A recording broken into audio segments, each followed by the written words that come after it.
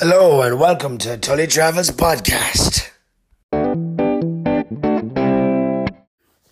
Howdy everyone, and you're welcome to day 4 of the podcast and the journey. Grand enough all day now today. I had a really good stay last night in Washington with my hosts, two of the soundest people you'll ever meet, Chris and Danny.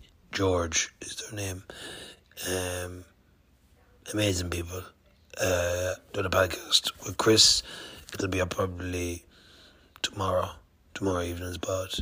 It's a special one, so really looking forward actually to sharing it. Not to spoil it or anything, but very interesting man and woman. They've done a lot of travelling by bike and other bits and pieces, and he's an editor with the Washington Post in Washington. So I was really good talking to him. He's smart buck and just, yeah, it was good. But anyway, today started 4:30, woke up, but my alarm wasn't until 5:30. But I was feeling a bit tired, so lay in until about 6ish. Your man Chris went to work, and then I started just kind of getting my stuff ready or whatnot, and then his wife was there, and by the time I left, I was kind of chatting and packing and all that. It was about 7:30 I got on the road. Got into it grand, but I was sweating bullets straight away. And I put all sunscreen on me and sure dripping down all over the face and into me eyes, and then I'd rub me eyes with me arm and sure there was sunscreen on me arm and all, and oh jeez, I was blinded. And it was busy because kids were getting dropped to school, so there was a bit on the road. But nevertheless, it was relatively alright. No real issues with the roads or whatnot. And then maybe 2 hours into it, I was kind of just on the outskirts of Washington, and I seen a McDonald's.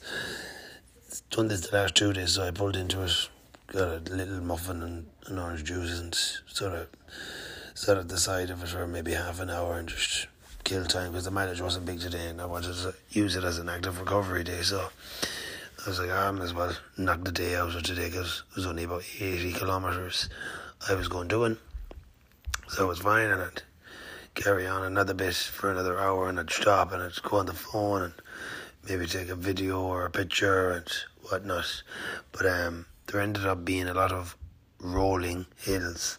So like you'd have a flat part of the road, and then the hill would go up and then down and then up and down, like 3 or 4 in a row. So it was nice and tired at the same time, but alright, there's no harm. But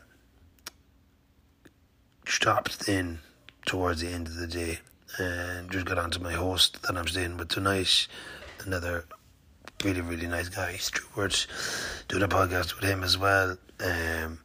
Just give him a heads up, telling him I was about maybe an hour away, so that's alright, call over. So it was about 1:30, no, it was maybe about 2 o'clock. He goes, yeah, there's no bother. So I thought, I'll tell him, I'm going to hammer down now, just get there and, I can relax for the evening. Obviously everyone probably would just finish work, and I was on one road that had no hard shoulder, so things were a little tight, and you'd have all these big SUVs overtaking you, and some of them obviously maybe were landscapers. They'd have a trailer behind them, and there was a bit, that was a bit tight, but that was grand. And closer and closer getting into Frederick. The place looks brand spanking new.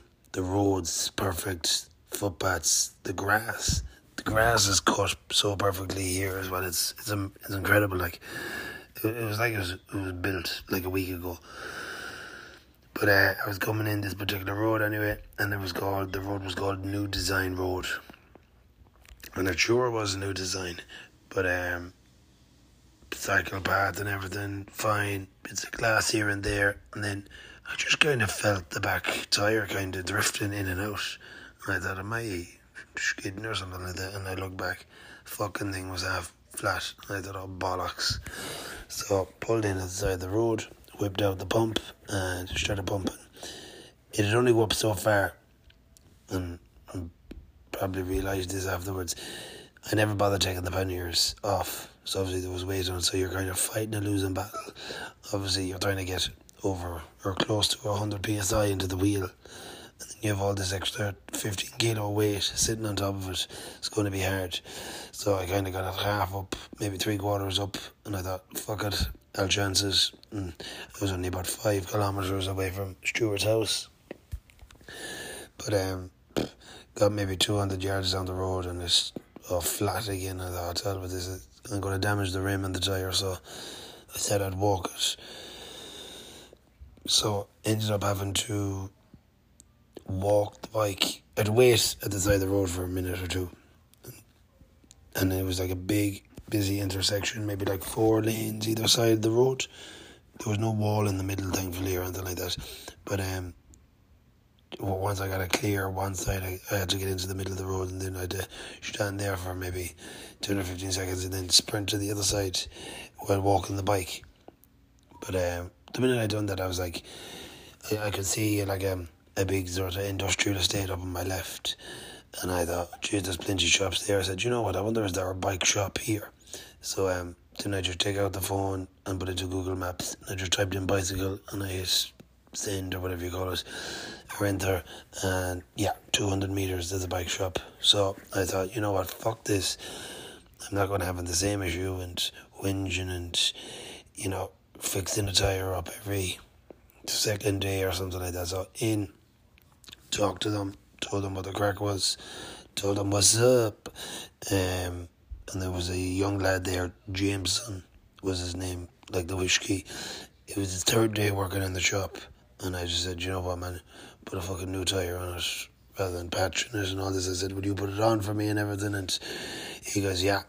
So ended up setting me back a couple of dollars, but fuck it, there's peace of mind there, so it's not too bad. So 15-20 minutes I was in and out of the shop, all good, and then called over then now to Stewart's, had a lovely evening with him and his partner here, and just chilling out. But trying to make a plan for tomorrow, day 5. So I'm 335 kilometres from Pittsburgh. Obviously that's huge fucking mileage, and that would be possible, if you're on good roads. But if you're on and off roads and braking and weight and everything, you'd be cycling all day and night. So what I've done is there's a trail. Well, there's a couple of trails here, but one of them is called the C&O, and then there's another one. The name escapes me at the minute. I looked it up. It's like a greenway. I can get onto that, but looking at the map, it's telling me there's a lot of hills and elevations, so that's going to be hard. But Stuart was telling me, obviously, right, there's no warm showers along the way from here to nearly here to Pittsburgh, but there is one place away, 270 kilometres. So I'm going to try and cycle there tomorrow. 270k is a lot. But if not, if I ever get to 200, and I'll book into a hotel. But I'm absolutely sickened because Stuart was telling me he's done it before loads of times. There's loads of places to go camping, and I've lost the fucking tent. It's sickening, but I think tomorrow I'm going to look and see if I can get a tent along the way. Fuck it, I'll have it, and I'll be able to, 2 or 3 nights in it. You'd make your money back off it and get the use out of it, but provided as well the weather holds. But it'd be nice to do a bit of, into a campsite, and if there's any other cyclists. Some people might be going the same way, so you sort of team up with 1 or 2 for a day or 2 or something like that. But sure, I suppose you'll hear all about it anyway on tomorrow's episode, I'm sure.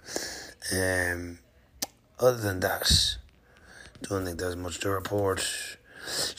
With this one, compared to like other cycling trips I've done, I'm eating okay and I'm staying hydrated, but I don't think I'm burning as many calories because I've had the rack on the back of the bike instead of like the saddlebag and everything, so it's a bit more stable, and I think that's kind of helping me a small bit.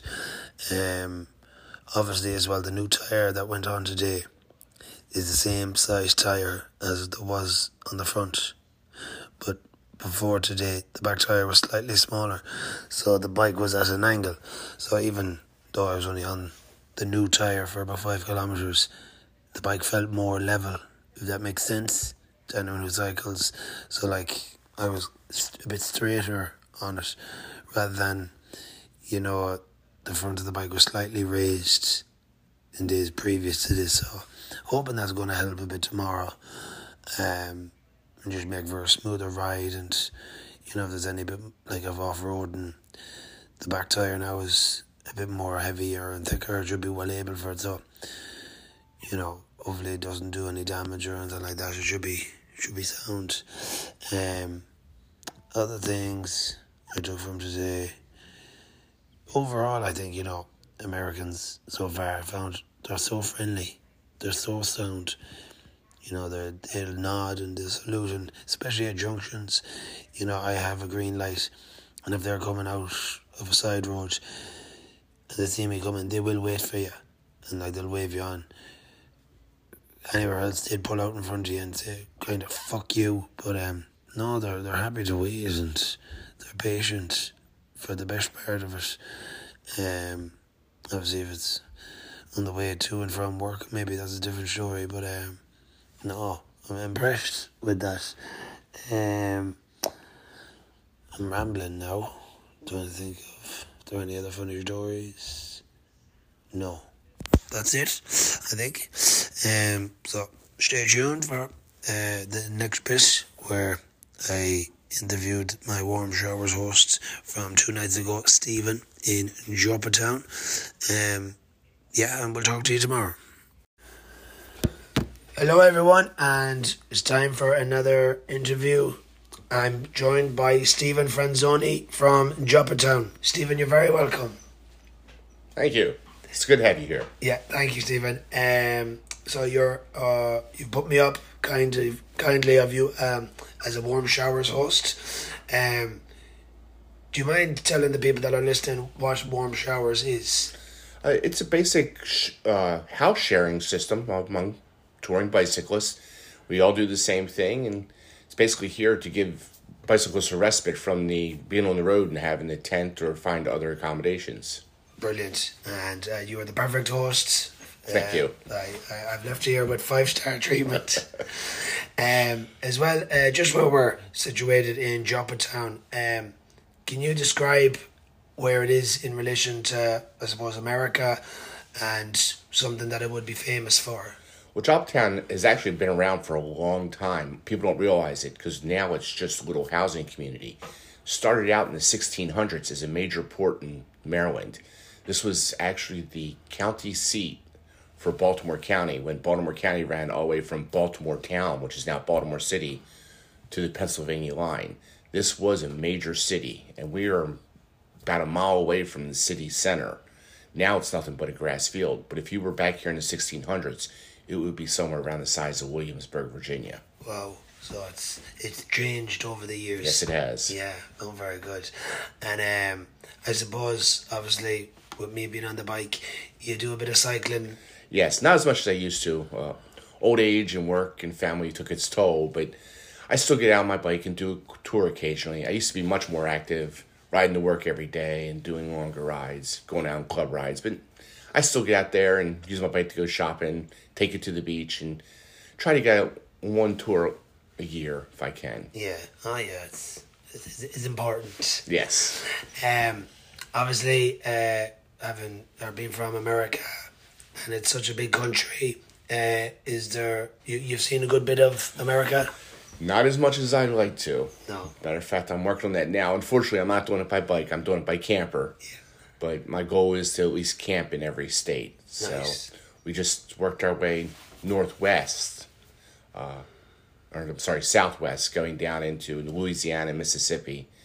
And I'm hoping to cover all the 48 states in the continent, and maybe one day get to Alaska and Hawaii. Jeez, yeah, that'd be some going. Yes. I suppose of all the places you've seen, other than Joppatown, what would be your favourite? That's a tough one. We really like Savannah, Georgia. Savannah's a beautiful town. I like Charleston. We always like going back to Rehoboth Beach, but that's our beach. That's our beach trip. Yeah. So, and another favorite is Nashville, Tennessee. I go back there a lot. Yeah, I think you're the second person on this trip that said Nashville is Beautiful town, and it's a lot to see in Nashville besides the bars. Yeah, true. And I suppose if anyone was thinking of moving to Joppatown, what advice would you give them, or what would be your selling point to tell them to come? Buy a bike. As funny as that sounds, a lot of communities nowadays are built very isolated, so it's houses. We have everything in this town, in our little community. We have post office, schools, grocery stores, restaurants. We are less than a mile away from the water, so we can go canoeing and kayaking. So, if you come here, you want to be an outdoors person because there's a lot you can do outdoors. Brilliant. And you haven't been to Ireland before, but hopefully in the future you might plan it and I can host you. Yes. We are looking forward to getting to Europe. Yeah. Europe, Ireland, everywhere over there, because we don't have a lot of world travel experience. No, not yet. Well, you have such a big country. There's nearly no need sometimes. But you have been in Europe. You said you've been to a good few places. Yes, I was in the military, so I went to Belgium, the Netherlands, Italy, and Germany. Perfect. Well, Stephen, thank you very much for talking to me, and thank you for hosting me, and I wish you all the best. Thank you. Good luck on your journey too.